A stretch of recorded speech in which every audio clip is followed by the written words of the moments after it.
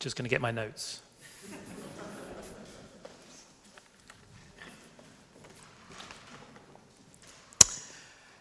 I think one of the hardest jobs that there must be to do, fun though, it might be fun, but I think hard, is to be a camera person for the BBC filming a wildlife documentary. Do you know the wildlife documentaries I'm thinking of? They're really good, aren't they?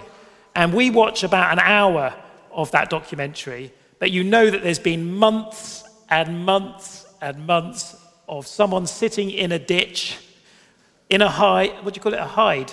A hide, I was going to say hive, but that's not right. A hide, sitting as still as possible for months and months to get the one shot they needed.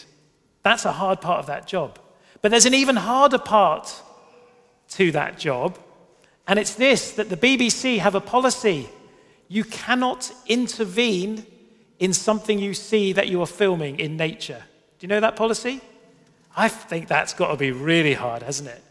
Because imagine if you see a little lion cub fallen into a river and it's scrabbling to get up the banks and you're just filming it, watching, and you could just pick it up, as long as the mother's not around, pick it up and help it on and off it would go. But you might have to just sit there and watch this little cub maybe even get lost in the river.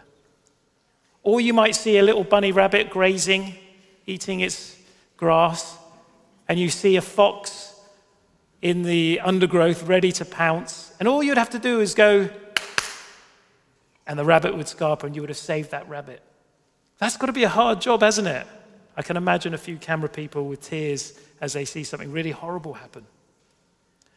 Now, many of us in the world, even as Christians, can have a sort of similar view of God.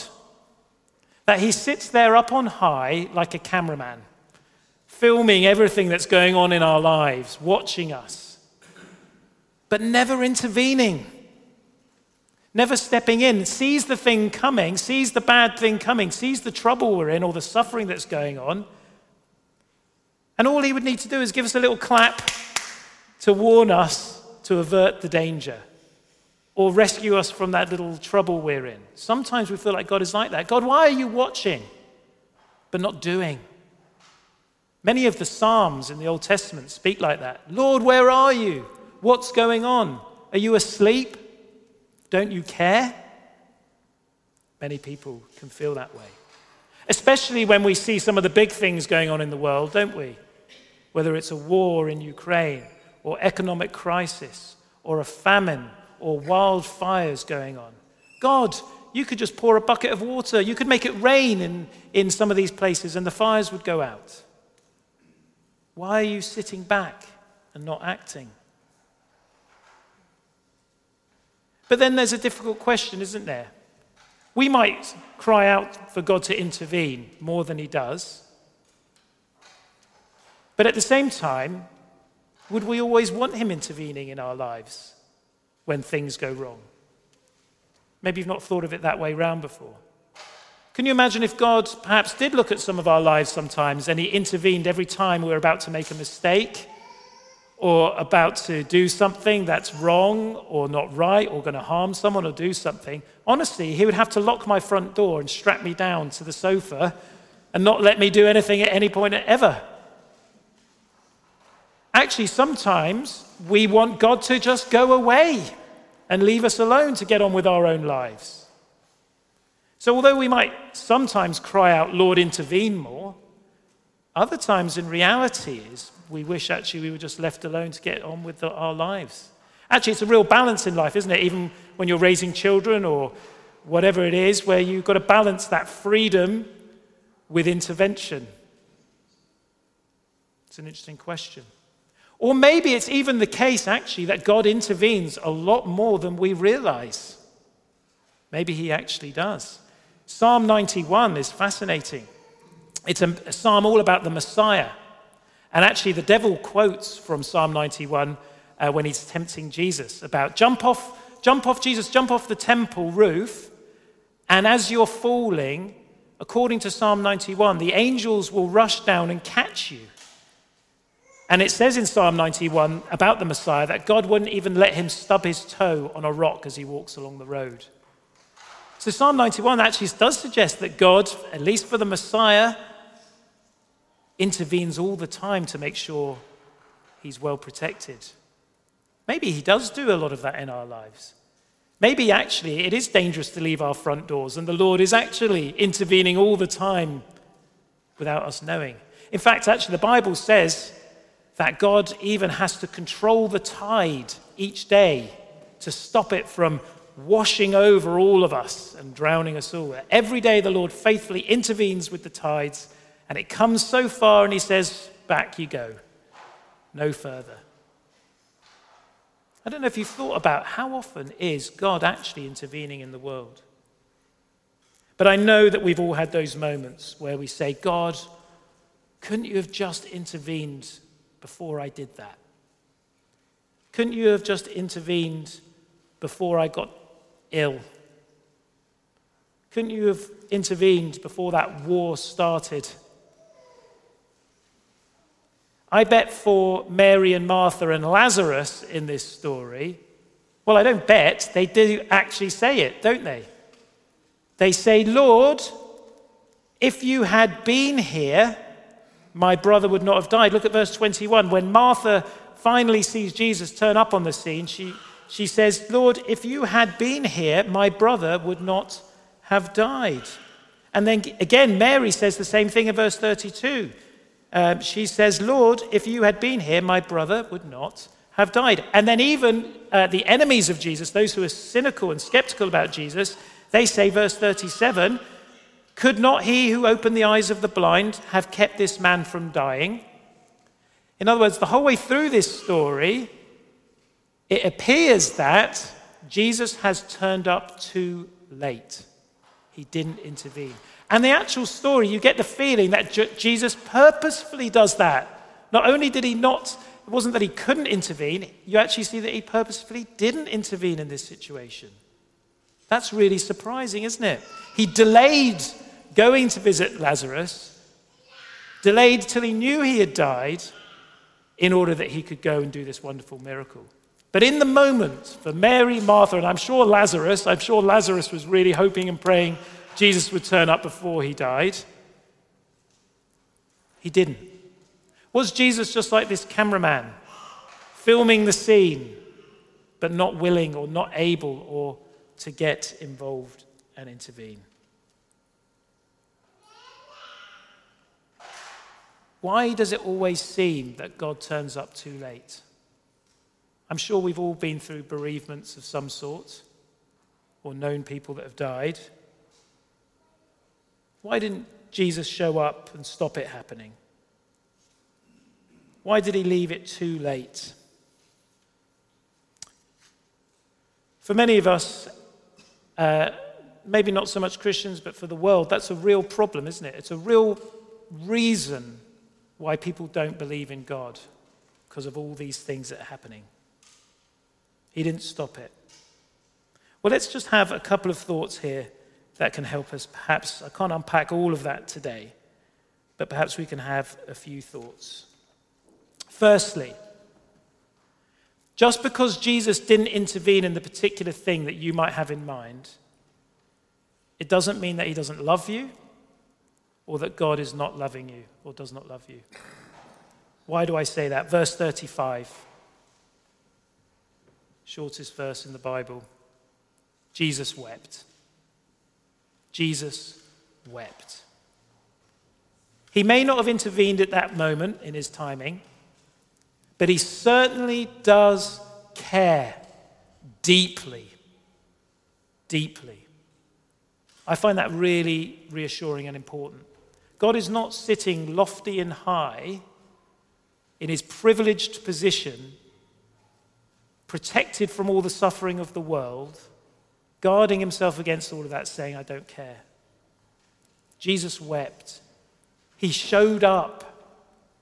He mourned with the mourners, and he comforted Mary and Martha. In fact, those onlooking, he was obviously weeping so much because, verse 36, the Jews said, see how he loved him, Lazarus. See how much he must have loved him that he's weeping this much. Such an important truth. That when you, as a believer, are going through tough times and you think, God, where are you? You can be sure of this: Jesus is weeping with you. He's not absent. He may not be intervening in the way you want him to at that moment, but he is with you weeping. And here's another important truth about that, is that I think I would rather know the comfort of Jesus in and through hard times than never needing it in the first place. I'll say that again. I think I would rather know the comforting presence of Jesus with me in the tough times than never having tough times at all and never needing his presence. I'm not saying you have to pick either of those. He might help and do things, of course. But the truth of the truth of Christian testimony throughout the ages is, I could go through the valley of the shadow of death, but if you're with me, that's all right. I would rather go through the valley with me than never being with you and never facing the valley. Do you see it? That's a Christian testimony. Jesus wept. He cares for you. He loves you. He's with you. And actually, it's a glorious thing to know the company and comfort of Jesus. Glorious thing. Secondly, Jesus is not a God of patching everything up, but he is a God of resurrection. What's the difference? God is not a God of patching everything up, but he's a God of resurrection. So important. You see, we want God to constantly go round our lives patching things up, making things better, stopping bad things in the moment, fixing things as they go. One of the most important tools that I have in my house that I use to fix everything, I've only got one tool in the house, it fixes everything, is this: gaffer tape. Good for anything. Whatever you need, even if your wall is falling down, you get the gaffer tape out and you wrap as much as you need round it. Some things only need one wrap round and it will do, but you could wrap your whole house in gaffer tape and it will be fine. But do you know what I mean? Gaffer tape, it's the go-to, isn't it? A little leaky tap, a broken pipe, a chair that's wobbling, get the gaffer tape out. But the thing is, and yes, I've got evidence here of my gaffer tape solutions on my old Bible. Gaffer taped up. It's more gaffer tape than Word of God at the moment. Not really very good. But that's the problem, isn't it? If we only patch things up ever, we end up our lives are more gaffer tape than anything else. And we know that that's only a temporary solution. It might work for a year or a bit longer, but it's a temporary solution. Right? Now, the resurrection of Lazarus in this story is only a patching up that Jesus does in this story. He raises Lazarus from the grave. Yes, it's an amazing miracle. But he raises him. It's almost like a patching up job where Lazarus has still got the same problems as he's always going to have. He's still going to grow old. He's still going to get sick again someday, and he will still die again. Jesus did a good patch-up job, and we kind of wish he would do a lot more of that in our lives. He does do some of that in our lives. He really does. Jesus does fix things and help us along the way, patching things up. But if we're only ever looking to God to patch things up all the time, we've missed the gospel. The gospel is not just about patching things up, but it's about radical new life. It's about putting you to death in order that he can bring you to a new, immortal, imperishable, never to get sick again, never to suffer again, never to experience pain again, eternal glory and life. That's what Jesus is into. Because Christian, if you're only looking for temporary fixes, we're always going to be disappointed with God. We're always going to say, God, why? Why did you let it happen? You fixed it before, why did you not fix it the next time? I got sick the other day, but I got better. but one day I'm going to get sick and I'm not going to get better. I'm going to die. Why don't you just keep forever fixing it? Well, can you picture that? I'm getting older and older and older. He keeps patching me up, and I've ended up more gaffer tape than anything else. That's no good. That's not what God wants. He doesn't want to keep patching up the world. He wants to fix the world. He wants to put it into the grave and raise it to something new without the fundamental problems that it had. That's why Jesus delays in this passage. He wants to show us that even if Lazarus dies, even if we all die, even if he doesn't fix it, there will be a day where Jesus will raise us all. Mary and Martha know that. Martha knows that in verse 24. She says, I know Lazarus will rise again in the resurrection at the last day. And Jesus says, I am the resurrection and the life. Whoever comes to me will live even though they die. We need real solutions to the real problems. Remember the Rubik's Cube? Maybe the world is like a Rubik's Cube that is so complicated now, so crazy difficult. No politician can fix a few things. No one can patch up the real little issues of life and fix it all up. It's such a mess. Only through the resurrection of Jesus, him putting it to death and raising it fixed and new and proper and good, will do. That's what we are to hope for as Christians. We mustn't be surprised when things do go wrong. Mustn't be surprised where sometimes it looks like God didn't intervene and it all went wrong. Because, here's my final point, it's never too late with Jesus. See, in this story, for a few days, Mary, Martha, and Lazarus must have, well, Lazarus was dead by that point, but Mary and Martha must have known it is too late now, Jesus. Too late. Too late. It's happened. It's gone. It's too late. But not with Jesus. Not with Jesus. It's not too late. You might think this morning, well, it's too late for me. I've lived most of my life, too many things gone by, too many things that can't be undone now. I'm too weak to sort it all out. I haven't got time to make amends. I'm not strong enough to work anymore. I can't solve this problem. I can't solve that problem. It's all too late for me. And it's already too late for my loved ones. Not with Jesus, it's not. Not for those who love him. It's never too late. But that's the key point. It is for those who belong to Jesus.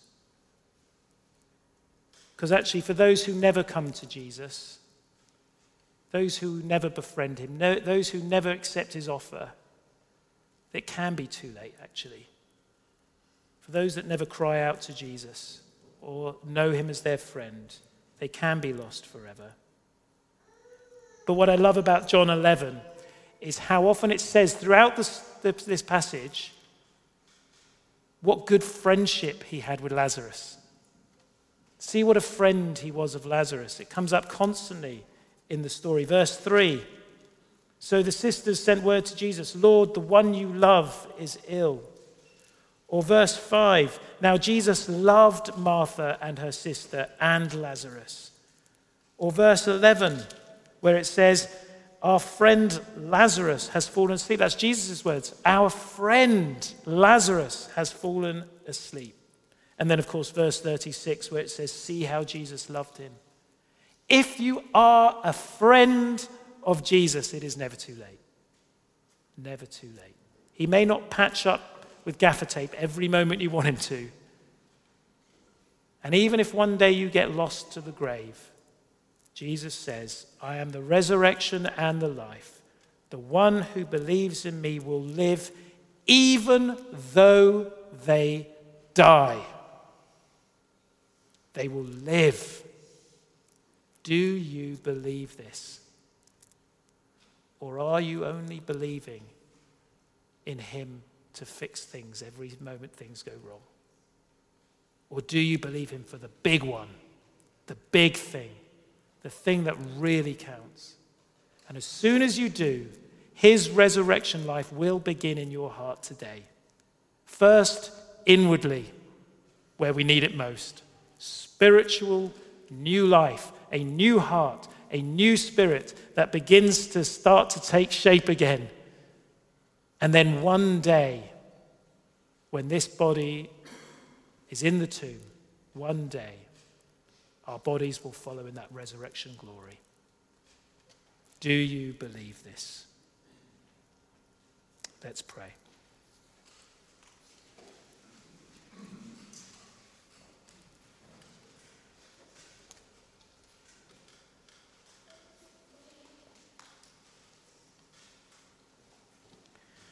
Heavenly Father, it is such a difficult question for us to ask. Why do you not intervene more?